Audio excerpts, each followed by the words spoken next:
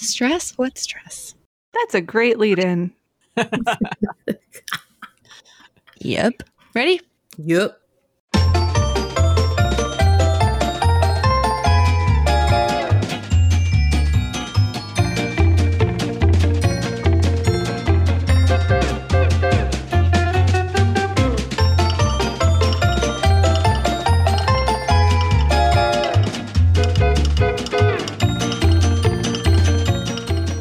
You're listening to the Lutheran Ladies Lounge podcast. I'm Sarah. I'm Erin. I'm Bree. And I'm Rachel. It is a wild card episode today, which means, what are we going to throw at you today? It is a bit of a follow-up on an episode that we did, I believe, over the summer. Was that last summer? Yeah, it was. In the year that didn't exist? Yeah, I think so.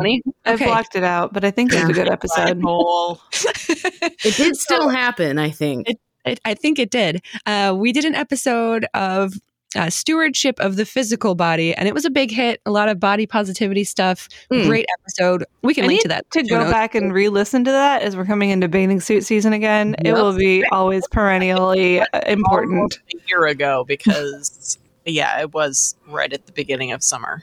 Yeah, that sounds about right. So anyway, we did that episode on stewardship of the body. And so today we are doing stewardship of your mind and your emotions, because it's 2021 and nobody really knows what's happening anymore. So, Bree, this is your episode. Take it away. Yeah, so May is Mental Health Month. Is that correct, Sarah? Oh, also that was the other thing I was going to say. Yes, May is Mental Health Month. That's the other reason we're doing this. Yes. So I thought that, apropos of May being Mental Health Month, and as sort of a annual follow-up to the Stewardship of the Physical Body episode, this year I want to talk about how we are faithful stewards of our minds and our emotions. I'm sure you'll find that a lot of the content that we talk about today is going to sort of align with what we talked about last year, because I personally feel as though all of the different spokes of health on the wheel are related, like they all impact one another. So some of the things that we're going to talk about today might sound like a repeat, but you know what? It's a good reminder to have, as Rachel said. So before we really dive into it, though, I do want to give a couple of disclaimers. The first of which is none of us, unless I don't know of a social work degree or something that I don't know about from any of you, we are not mental health professionals on this show here. A lot of what I'm going to be talking about personally today is based on my own experiences as someone who was diagnosed with manic depression in 2007. And I've been managing those symptoms ever since at varying degrees of goodness and badness, but I'm in a good spot now. I do know that good German Lutherans don't like to talk about feelings. However,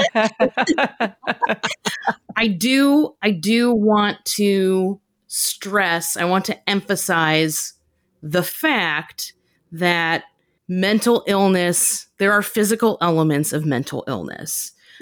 Even if, you can't see it, it's not like I have a broken arm and that I have a broken arm, but it's one of those like hidden illnesses with hidden symptoms. I mean, you can get a bladder infection, and that is true.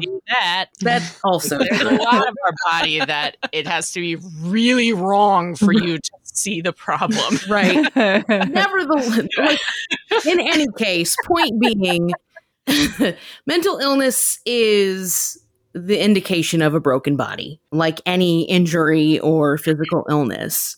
So in other words, mental illness is very real, and it can have serious consequences if professional counsel is not sought. But the good news is the symptoms are also very possible to manage. So, and you got living proof right here in front of this microphone. I'm just going to say that. I'm so thankful to you, Bree, for bringing this topic, because I think in the church we tend to think, you're right, that feelings are, something to keep to yourself. They're private, they're personal, and that sick feelings, well, that's not a real sickness. And yet, wellness is not limited to the body. That wellness is something that we experience: body, mind, soul, spirit, heart. All of these things are bound up together. And when your spirit is sick, your body is going to be sick too. When your body is sick, often your spirits get sick. One of the lowest points in my life, mental health wise, was when I was recovering from a broken ankle over about 3 months. And about 8 weeks in, I was about as discouraged as I've ever been. So there is so much of an interplay. And I think scientists are only now beginning to acknowledge that wellness is about more than just the cells in your body. It's the spirit that infuses those cells. Yes. The mind-body connection is so everywhere. Absolutely. So I am just going to talk about methods, ways, ideas for being a good steward of your mental and emotional health. Guys, feel free to jump in. I am only one of probably millions of people, if not more, that struggle with some degree of mental illness, whether it is manic depression or anxiety or really just any sort of mental illness to some degree. So I am, having mental illness is not monolithic. It can present itself in different ways. And as such, the different ways that you cope with those issues can be different for everybody too. So this is really just my take. Feel free to jump in if you disagree or I forget something that is important. I think first and foremost, as with anything, to be a good steward of your mental health is to be living upon the foundation of, I don't want to say a good spiritual life because that doesn't sound right to me, but by doing things that strengthen your faith. So if you talk about like prayer, like having a strong prayer life and doing routine devotions and like worshiping on a weekly basis, taking the sacrament, stuff like that. I think when you live your life that is takes place upon that foundation, that is definitely one of the best ways, I believe, to steward your mental health. Prayer is huge. And, it's important for others to pray. Like, don't be afraid to ask others to pray for you too. Like, the power of prayer it's palpable. And so I think to sort of be entrenched in this life of faith and doing those kinds of activities is something that will benefit you in the long run for a variety of reasons. But one such way is being a good steward of your mind and your emotions. We've talked about memorizing scripture, memorizing hymns. Sarah! He's like, I know all of them. Memorizing those things. And I mean, it's not just for catechism work in grade school for confirmation. Like, if you have these things memorized and you have parts of the liturgy, the daily offices memorized, when you have those really rough moments in life and hard days, which we've all had hard days lately, you have those things already in your head that you can draw up. And you can sing hymns while you're struggling, but you pull something up, you can sing it from memory. You don't have to go anywhere or pull a book off of a shelf. It's right there for you. And that has been a big thing for me in the last year, at least, being able to have this just like repository of things to pull from during you can times. Burst into song while you're washing the dishes. Don't even have to dry your hands off. When I was doing it. Well, and I think, Bree, you mentioned worship. It really can't overstate the role of weekly liturgy of the divine service in maintaining your spiritual health and well-being. I'm currently reading a book that I haven't finished it yet, so I cannot recommend it completely wholeheartedly, but I'm loving it so far. James K.A. Smith's You Are What You Love, The Spiritual Power of Habit, where he talks about the problem of this disconnect between what we want and what we think we want. I think I want to eat healthy, but what I actually want is that donut on the counter. And there's this jarring disconnect there. And he, in this book, points out the power of the traditional liturgy, whether you're doing it with an organ or drums, but this gift of liturgy that has been handed down to us that trains our souls to want the right things so that our wants and our values are more closely aligned. And we don't have that painful tension that is going to create problems in our spiritual and in our emotional life between the person we think we ought to be and the person we actually are. The things that I don't want to do, I do, and the things that I do. Yes. We need a new set of wants. And, the worship life of the church over time wears these deep ruts in our soul and sort of gets us more pointed in the right direction. Not that we ever actually arrive on this terra firma, but it is a very emotionally healthy practice, even if it doesn't feel like it. Well, you might be sitting in church going, I don't even know why I came today. And yet you're getting the benefit of it. Yep. So because God gives his gifts, whether or not we feel like we deserve them or feel good about anything, he will give those feel anything at all. Or feel anything. You could be completely numb. Yeah, you can be sitting there in that back pew in your sweatpants with your unwashed hair, and you're still going to be getting benefit from this. It's true, though. Although showering is also great.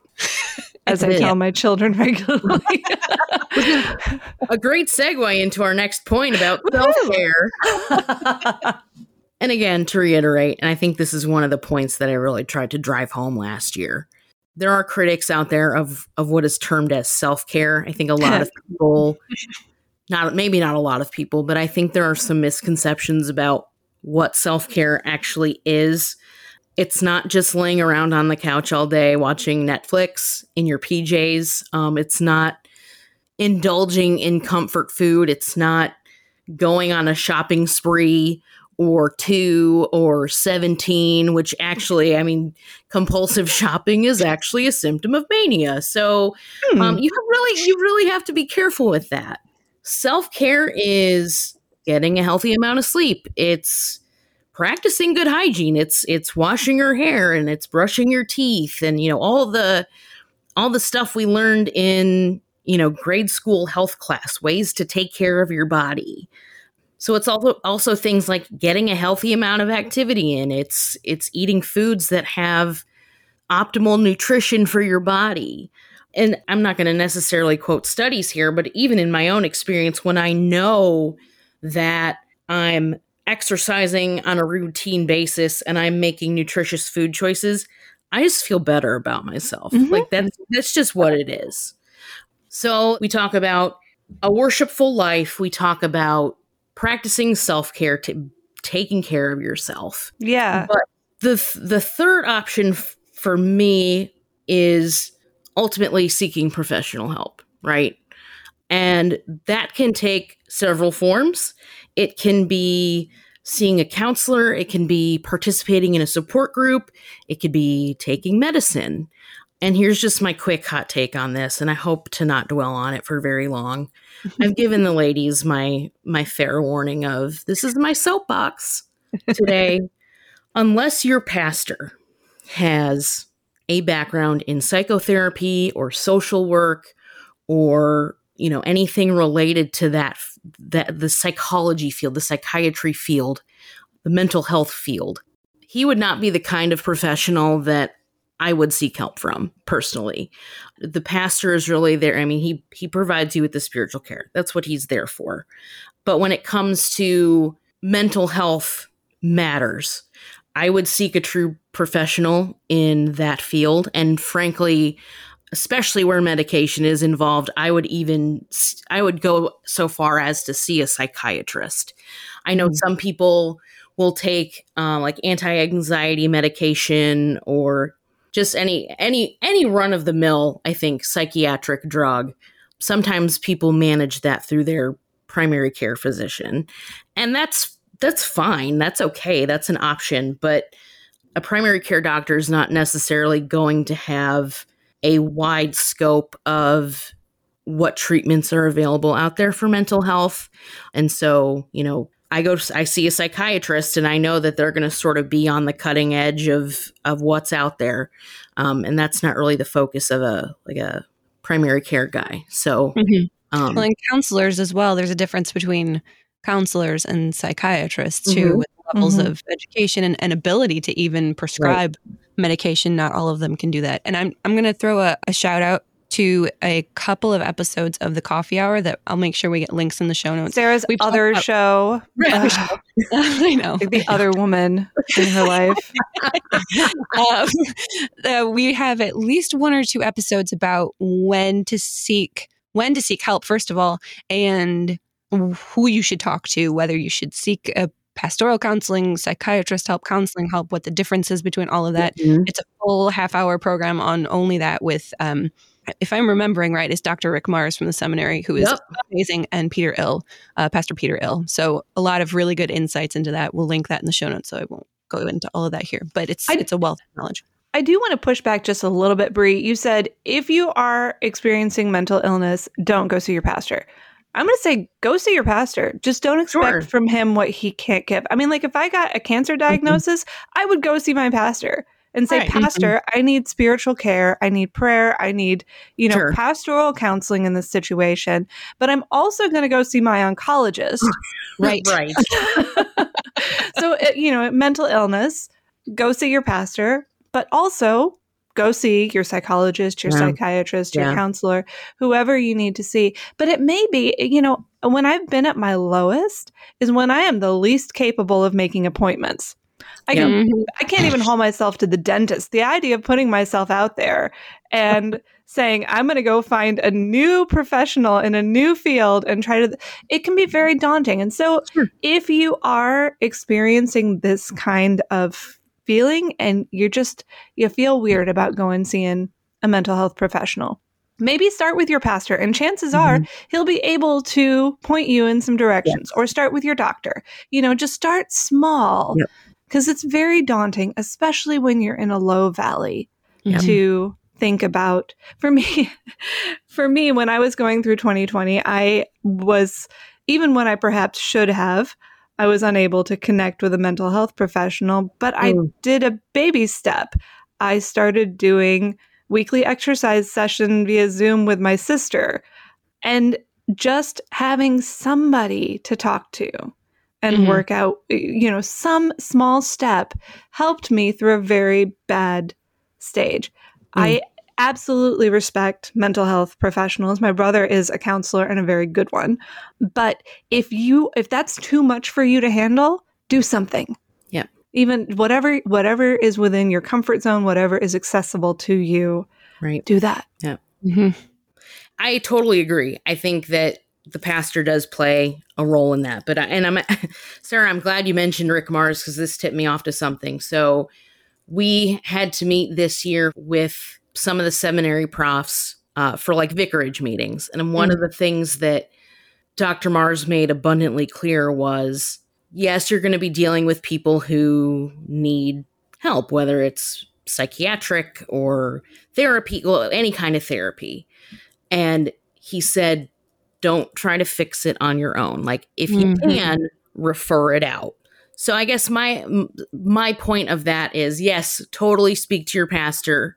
But if it requires additional assistance or additional attention, I would not feel surprised or like offended if he says, I'm going to give you the card of somebody who I know that can better help you. Right. That's a good thing. Yeah, absolutely. And I think we haven't said this yet, and I just want to throw this out there too, for people who haven't heard anybody else say this yet. Just because you're struggling with a mental illness does not mean you don't have enough faith. Praying will help, yes, And God may work a miracle. And yes, it is within his it's his job to do if he wants to do it. But Correct. it may be that he gives you strength to carry on for another day. You know, that mental illness is like any other illness in that, yes, pray, but also go to your doctor. Right. Right. Yes. Had to put that out there in case. No, yeah. I'm glad that you said that, because as we're thinking about methods and mechanisms for being a good steward, for me, for best results, I would do at least 2 of these things. So faith life, focusing on things that improve that area of your life, self-care, and seeking professional help. So like for me, I ain't here to toot my own horn, because like all these things and responsibilities are gigantic pains sometimes. But like, as much as I try to go to church and take care of myself and all of that, like I have a counselor and a psychiatrist. I have one dude who manages my meds, and I have a woman that Matt and I see on a routine basis. We just talk about stuff. So like, it's, I think, one of those things where if you seek multiple avenues, all of those mechanisms are going to sort of build on each other and multiply, and you're going to benefit, I think, more the more that what am I trying to say? The more that you do sort of in this list, the better off you're probably going to be, is my 2 cents. Don't try to, again, like what Sarah said, don't try to pray your depression away. Like, it could happen, but like that, if you're feeling down and sad and all of that, like, yes, pray about it, but don't let that be the only thing. Like, God gives us doctors and medical advancements and people who can help us with these things and live better lives. But I see far too many people sometimes just, say that Jesus is going to take care of it because he's the great physician. And it's like, well, yes, he is the great physician, but. Or it creates this downward spiral of I'm anxious or depressed, or I have this mental illness and I'm praying about it and it won't go away. What's wrong with me? Right. Mm-hmm. Why don't I have enough faith? And that is the opposite of how it works. Yeah. Right. Yeah. Pray that God will give you the strength to do one thing today that will move you in the right direction. Mm-hmm. Absolutely. Pray that he'll take it away, but pray that he'll give you what you need to do that one right thing. Yeah, I mean, we should always be mindful that grace abounds. And this kind of goes back, Rachel, to what you were saying in terms of when you're feeling the lowest of the low, you're not going to be motivated to hit these points. Like, for me, sometimes it's a struggle to just get out of bed every morning, much less wash my hair and brush my teeth. Like that's a triumph. Yeah. But again, I think that is just another symptom of our broken, sinful world, right? And so we know that Jesus took all that and he nailed it to the cross. And so the last thing that we should be doing, and I'm preaching, I should be taking my own advice here, is like the worst thing that you could do is beat yourself up because you've got dirty dishes piling up in the sink. You've got unwashed hair for the last week and a half. You have to throw away this is mine. You have to throw away a bunch of rotten produce because you thought you were going to use it that week. And that is not just you. Like, there is grace in this. There is grace in this. And you have to be mindful of that. I think you've described most of our lives during the pandemic. Okay, good. I don't feel so alone then. The dirty dishes, yeah. Sometimes I've found that with these things, and these are small ones, but I find myself getting really harsh and hard on myself, and then I sort of have a talking to with myself, and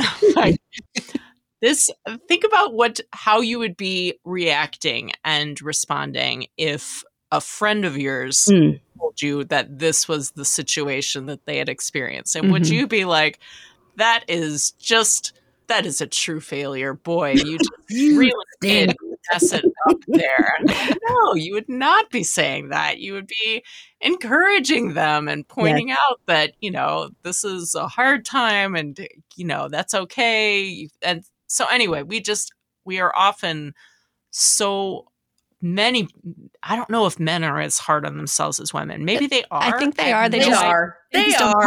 Don't talk about it as much. But anyway, the internal monologue is really vicious sometimes. And like reframing that to how you would speak to your friend or your sister if they were telling you about this is really nicer. Be at least as courteous to yourself as you would be to, your next door neighbor. That's a corollary of love your neighbor as yourself. Although I'm sort of challenged by your words, Erin, because when I, as the mother of teenagers, sometimes my role as their mother is to say, "You've been in bed too long. You stink." Not in a spiritual sense, but in a physical sense. Now go wash your hair. You'll thank me for this later. And sometimes that's my role, is to be that not quite prophetic voice in someone's life. I think Erin's point is, maybe don't do that to yourself. Get out of bed, Rachel, you stink. Like, that's not what we want here for you. But it's important, like, as we're talking about this in, the inner monologue. I love that. I'm going to steal that forever now. It's also important, I think, to surround yourself with family and friends who, quote unquote, get it. I grew up familiar with mental illness just because of my family life. And I think that has allowed me to have a greater, I don't know if it's tolerance or like empathy quotient, or I don't know what it is. I feel like I was far more familiar with what mental illness was in second grade than my peers. Like that's I was. That was just the childhood that I lived. And I know people who get it, like myself, and I know people who they don't get it. They maybe still think that mental illness is like an it's all in your head thing, or it's not real, or, suck it up, buttercup, get over it, life's rough, get a helmet sort of posturing. And you're going to have people in your life that are like that, whether it's a coworker or a family member or a friend. You're going to have people that they just don't get it. Maybe they've not experienced it for themselves. So it's important, I think, to surround yourself with people who understand the struggle of what it is to have to be diagnosed with a mental illness. And sometimes in the interest of helping, they might say or do things that are actually harmful, right?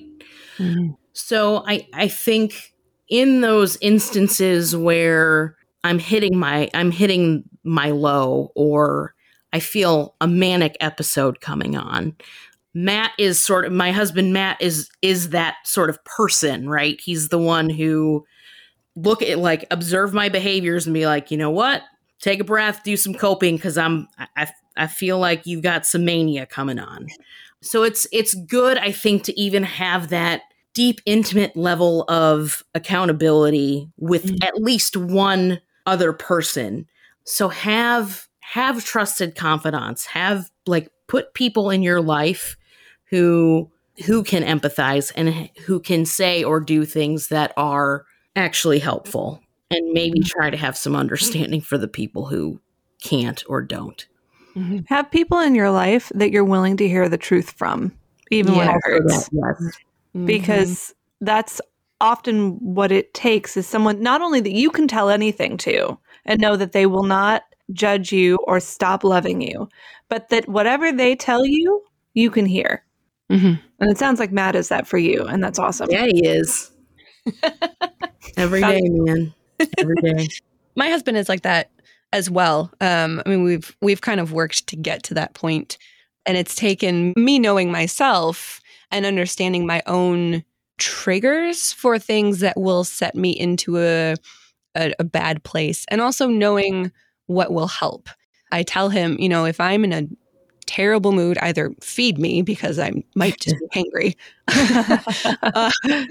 or, get literally like pick me up off the couch and make me go outside and take a bike ride or go for a walk or something, because I know that is one thing reliably. I will never be in a bad mood after I've been outside, regardless of what I'm going through that day. And sometimes I can't do that on my own. Like I need someone to like almost physically drag me because I just can't.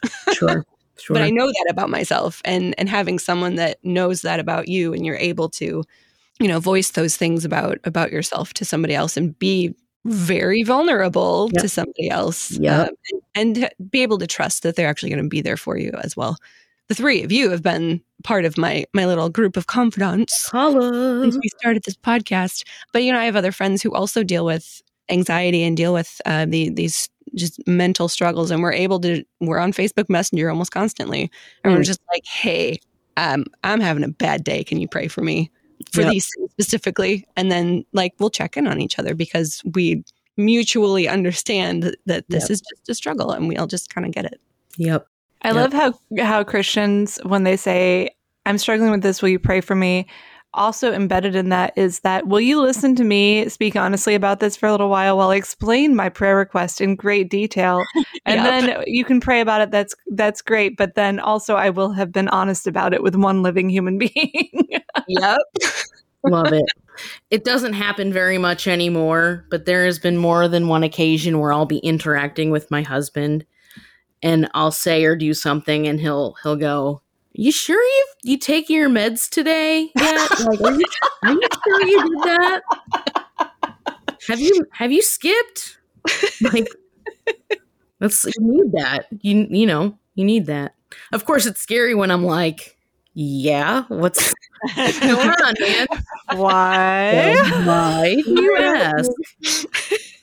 So, but yep. So those are my little tips and tricks, I think, for being a good stewardship of your mind and your emotions. I'm going to make this final plug. I implore you all, because I just am a firm believer in the power of therapy. I think counseling is for everybody. You don't necessarily have to have a diagnosable mental illness. I don't think you necessarily have to have a broken marriage or a broken family.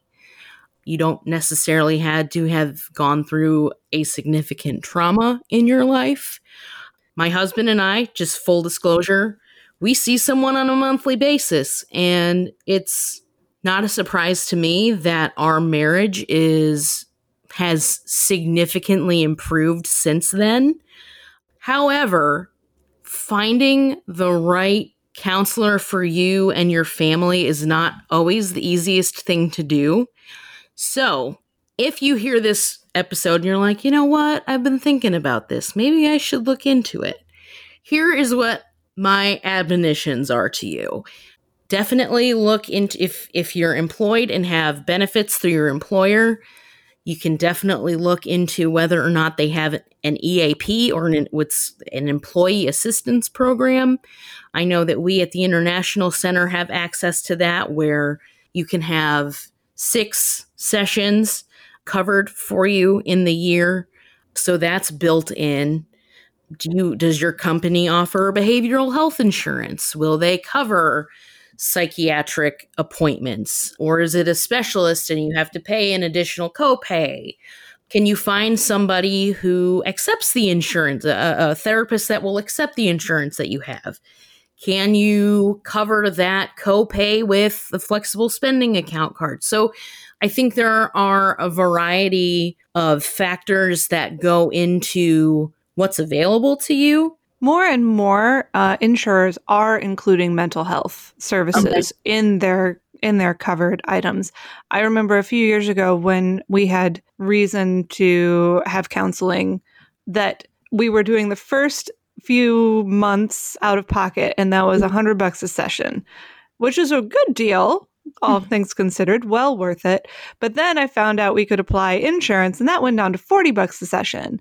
And that was so much more doable. Right. So that even if even if you're only able to take out part of it, get it to, the cost of dinner and a movie, totally worth it. Mm-hmm. That is one hang up, I think, that depending on insurance coverage. So like for me, my psychiatrist is covered by my insurance, so I don't have to pay a gigantic copay. We have to pay out of pocket for our therapist, and that's $130 a session.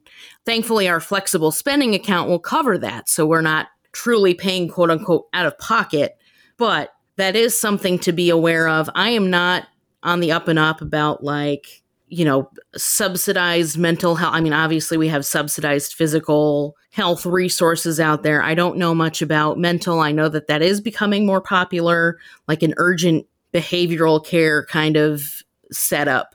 But definitely I would encourage you to do your homework, see what's available out there to you. And in closing, it's probably not in closing. I say in closing. It's definitely not in closing. We're going to talk for another 20 minutes. You know that. Yeah, it's not happening. I just want to be clear. You don't have to see a Christian counselor. Like, if that's your preference, that's fine. There are plenty of people out there that are available to you. But I often see this stipulation in a lot of places where make sure you find a Christian counselor to help you. And I'm moderately disappointed in the fact that people have to make that distinction. In Matt and my situation, our counselor is not Lutheran. I don't think she's even a Christian. I think she's another monotheistic. I think she's Jewish. I'm just going to come out and say it. I think she's Jewish.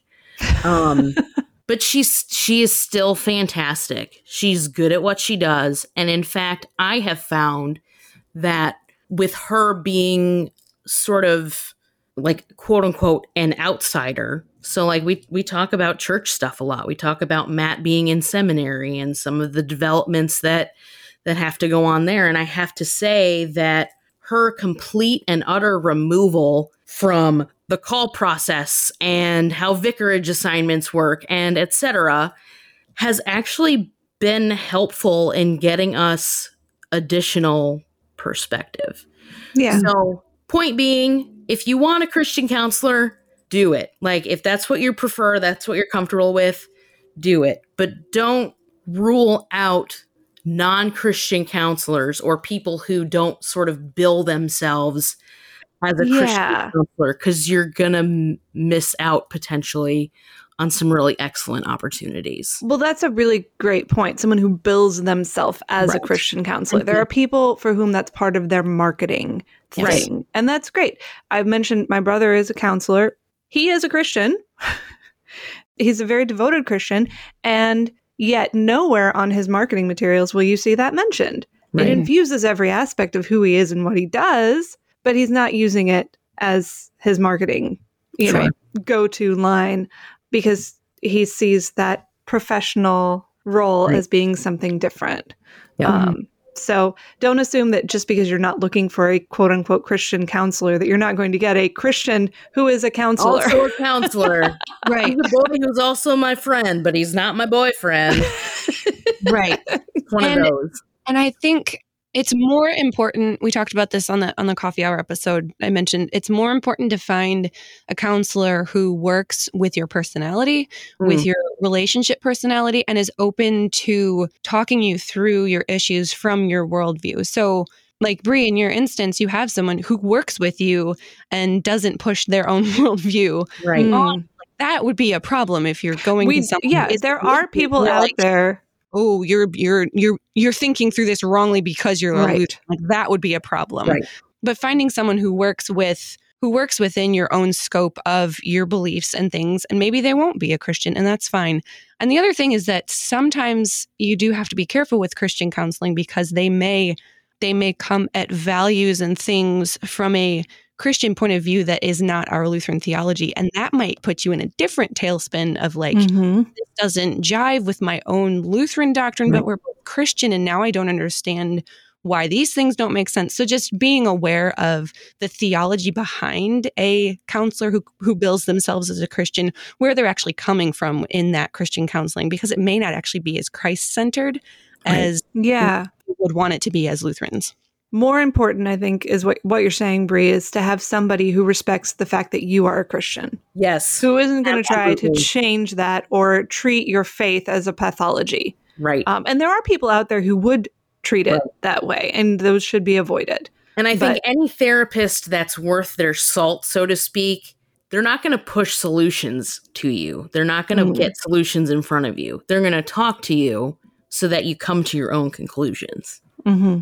They're not going to conclude anything for you, but they're going to talk to you until you reach a conclusion about what a specific issue might be. I mean, we've talked to our therapist about things that I think would make any secular person's head spin. Because, you know, I obviously the LCMS is very conservative in their values and the things that they talk about.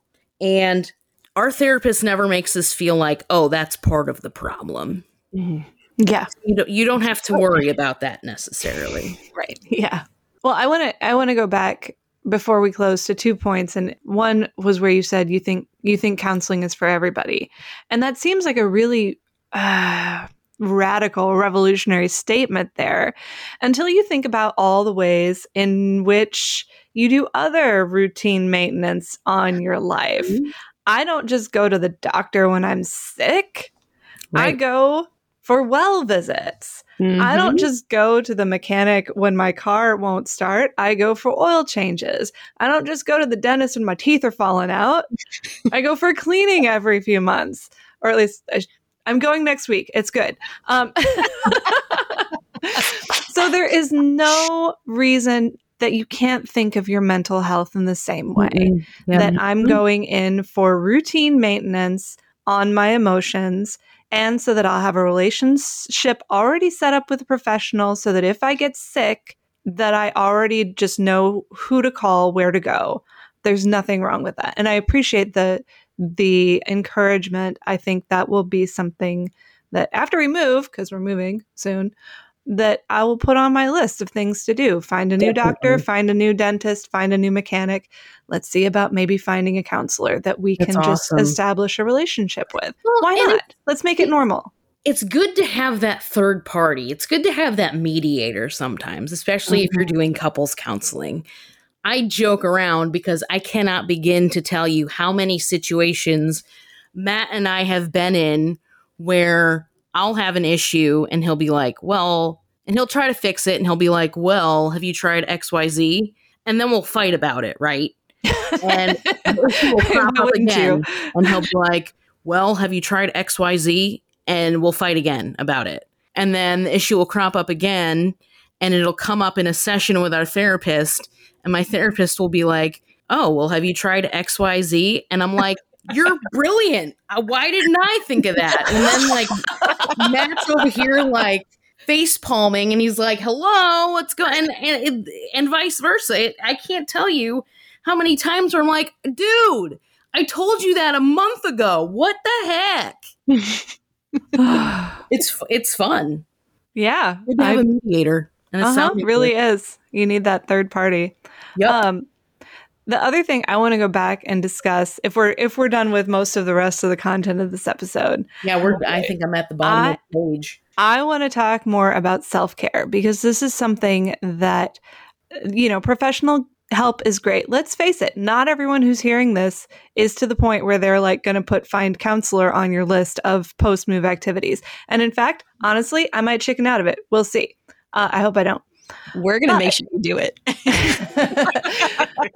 But self-care is something you don't need to put yourself on a limb to do, that you can identify ways to take care of yourself that are really helpful coping strategies. My mother, who's a very wise person, she has a list of things in her brain that she knows always make her feel better. And if she's feeling really down, shout out to you, Mom, I love you very much. If she's feeling really down, she will go through this list. 10 minutes, walk outside. 10 minutes, sit down and play piano and sing hymns. 10 minutes, clean up the house. Just do something to make the space nicer. I think there are 4 or 5 things on this list, but she just goes down the list.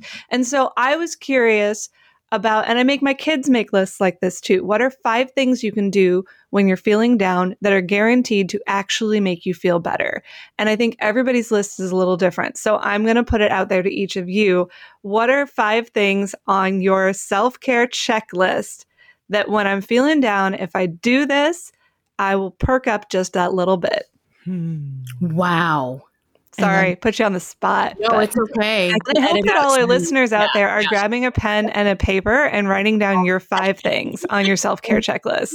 We can let it marinate for a minute. Let it marinate. I might find more, and I'm gonna like subdivide one of them to make it 2. Yes. Well, and it's not totally subdividing. So I already mentioned exercise, and that can happen indoors too. Like if it's raining outside, going to exercise at the Y is also an acceptable option. So some sort of physical movement is probably my number 1. My number 2 is like opening the door to outside and just breathing fresh air. That is massive. I don't know how many times I did that during pandemic year of literally just like standing on my front porch and just smelling outside air. Decluttering is another one of mine too. Like literally 10 minutes of this is a mess and it's been bothering me for the last 3 months and it will literally take me 5 minutes to clean it and I haven't done it yet. So I'm going to do it right now. It feels so much better. Yes, singing hymns or some sort of music, listening to music, playing music, singing music. Definitely another one on my list. Talking to a friend. I'm going to put that as my fifth one. There may be another one. Talking to a friend. Can I put 6 down? I just thought of another one. Drinking coffee. Yeah. Drinking coffee. Well done. Or at least like opening the bag and smelling the coffee if it's like 9 o'clock at night. But yes, those things for sure. And I want to throw this out there while the rest of you are thinking. While we were dealing with working from home and the transitions of pandemic life and all of the unknown, I remember the point when I was like, I need something. I need a goal, like a daily goal of something I'm going to do that will help just like keep me in a better mental state because it was getting really hard. And that thing was showering every day. Like if I did that every day, I was just going to be in a better mood. Because I think at that point I had gone probably 5 days. I had showered, but I wasn't putting on different clothes. I was like in my lounge clothes all day. And okay, this is the mom in me saying ew. It wasn't the same. But you worked through it. That was I should have just stifled that mom inner monologue there. But I wasn't. I was showering. It wasn't the same clothes, right? No, it was different clothes.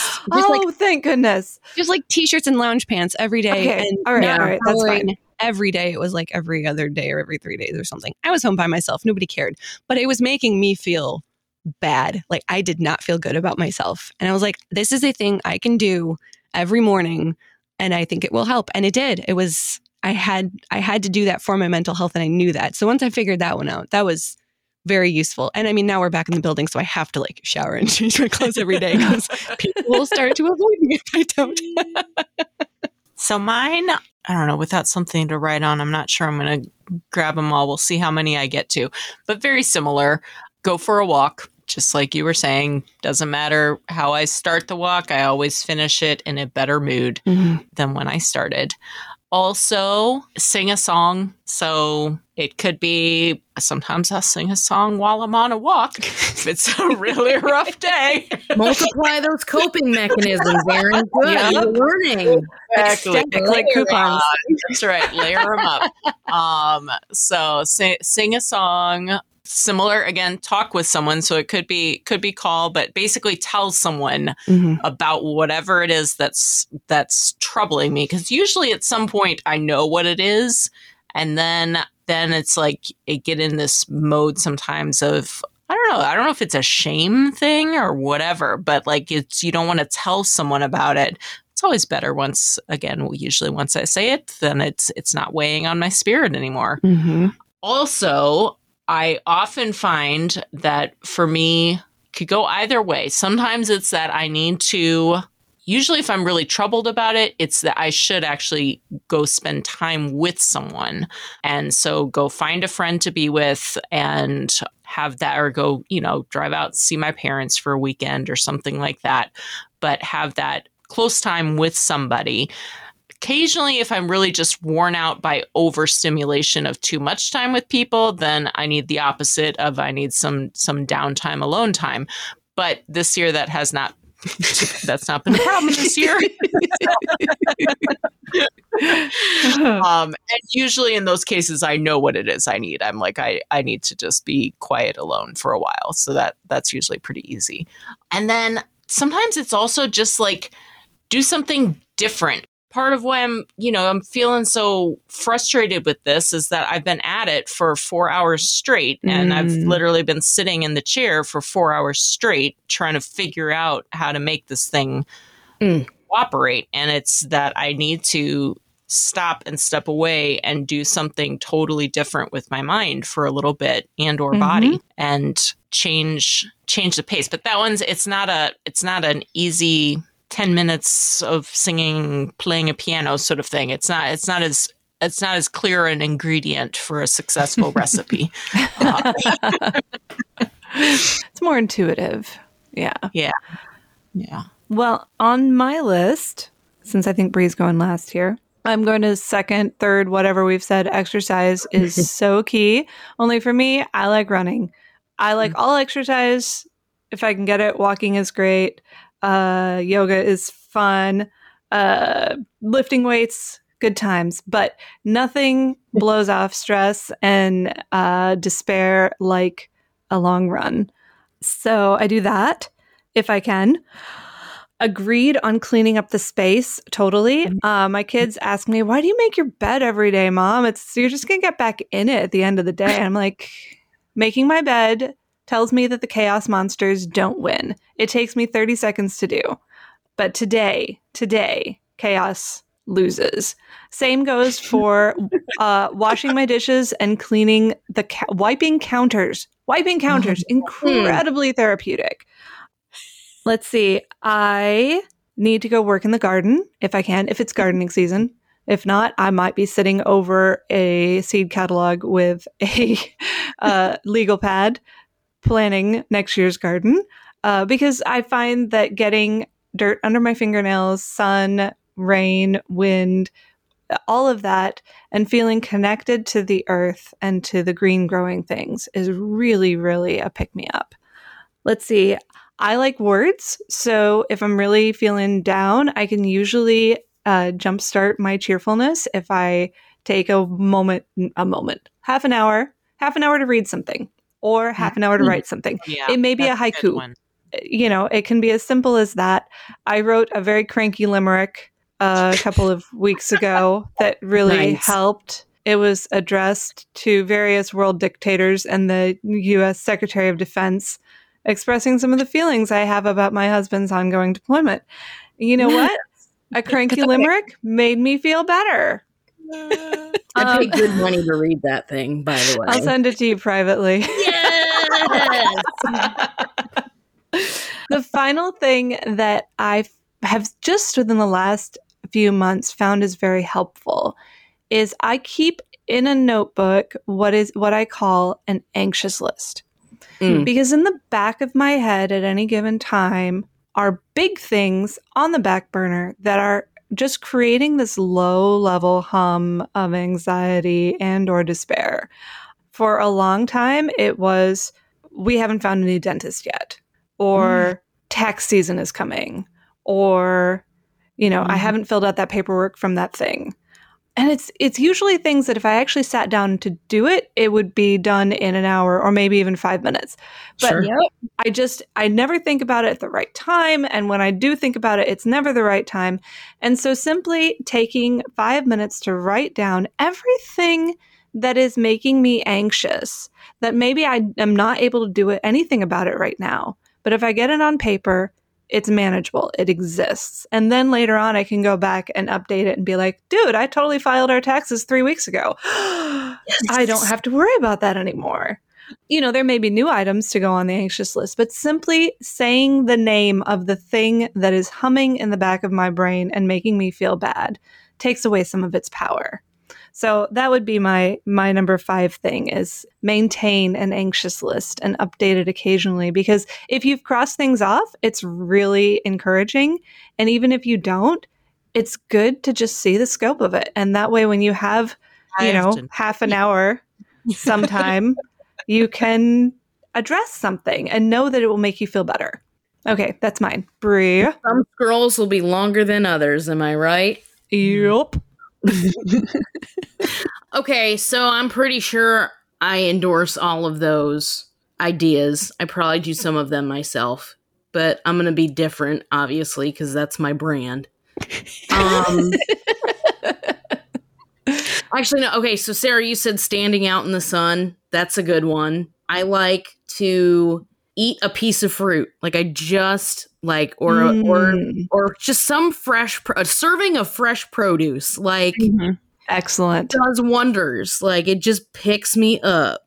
Because then I feel like this sense of like, wow, you just ate something healthy. Good job, dude. What else? I like to watch videos on Instagram of pottery, like pottery being thrown and cake decoration. Yeah. That is specific and wonderful. Yeah, I know. It's crazy. And there's so much of that on Instagram. It's wonderful. I love that little corner of Instagram. I also sometimes watch hilarious Vine compilations. R.I.P. Vine. R.I.P. More hilarious. And then I don't know how many that was, but this is my last one is, so on Sundays, I teach high school Bible study, and that's like the one thing that I look forward to. If there's nothing else to look forward to in a week, like teaching Sunday school and just hanging out with those students and like cackling and trying to preserve my youth, like that. That energizes me. That jazzes me up. Like teaching them about Jesus is important too. Let's be honest. Yes. Can I just say I wish you had been my high school Sunday school teacher, because don't we all? my life might have gone in a slightly different direction at a couple of very crucial points had I had Brie Guzewski as my Sunday school teacher. I hope that's a good thing. Yes, it's a very good thing. Apologies in advance to all you parents out there.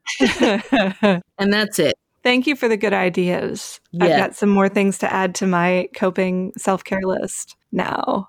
Well, this is Mental Health Month this May. And I do want to, I'm sorry, I've thrown in so many plugs into this episode. I have one more plug for the coffee hour. Sorry. We have Mental Health Mondays. Every Monday. We've been doing this for over a year, maybe 2. I don't remember. We have Heidi Gaiman on, Deaconess Heidi Gaiman on every Monday, and sometimes some special guests to talk about mental health. We've talked about a whole slew of stuff, and we have this summer, and we're talking through some different topics. We're giving Heidi a break this summer and talking through some different stuff. But I think we're talking about emotions again, like sometime this fall, and I cannot wait because I love talking about emotions. But anyway, I love feelings. Feelings are great. But you can find those on our website. If you just go to kfuo.org and search Mental Health Monday, or I'm pretty sure it's kfuo.org/Mental Health Monday, and you can find all of those mental health episodes if you want to just like power through all of them, because Heidi is fantastic. A lot of what I know about mental health and I'm able to share with other people is from her, from actually doing these things on the radio. Nice. I've learned so much from her. So ladies, we would love to know your list of 5 things. If you want to share that with us in the Ladies Lounge group on Facebook, you can join us in that group. I will also try to remember to pose that question on our Instagram page, so you can also share with us your list of 5 things that help you feel better on our Instagram page as well. You can follow us there at Lutheran Ladies Lounge. You can find all of our Lutheran Ladies Lounge podcasts at kfuo.org/Lutheran Ladies Lounge, or on your favorite podcasting app. You can also download the new KFUO Radio iOS and Android apps. Super exciting stuff. You can find us there as well if you want to have one place for all of your KFUO radio stuff. You can just download that app, and our podcasts are there too. You're listening to the Lutheran Ladies Lounge podcast. I'm Sarah. I'm Erin. I am not a doctor. And I'm going for a run in like 5 minutes. So have a great day, everyone.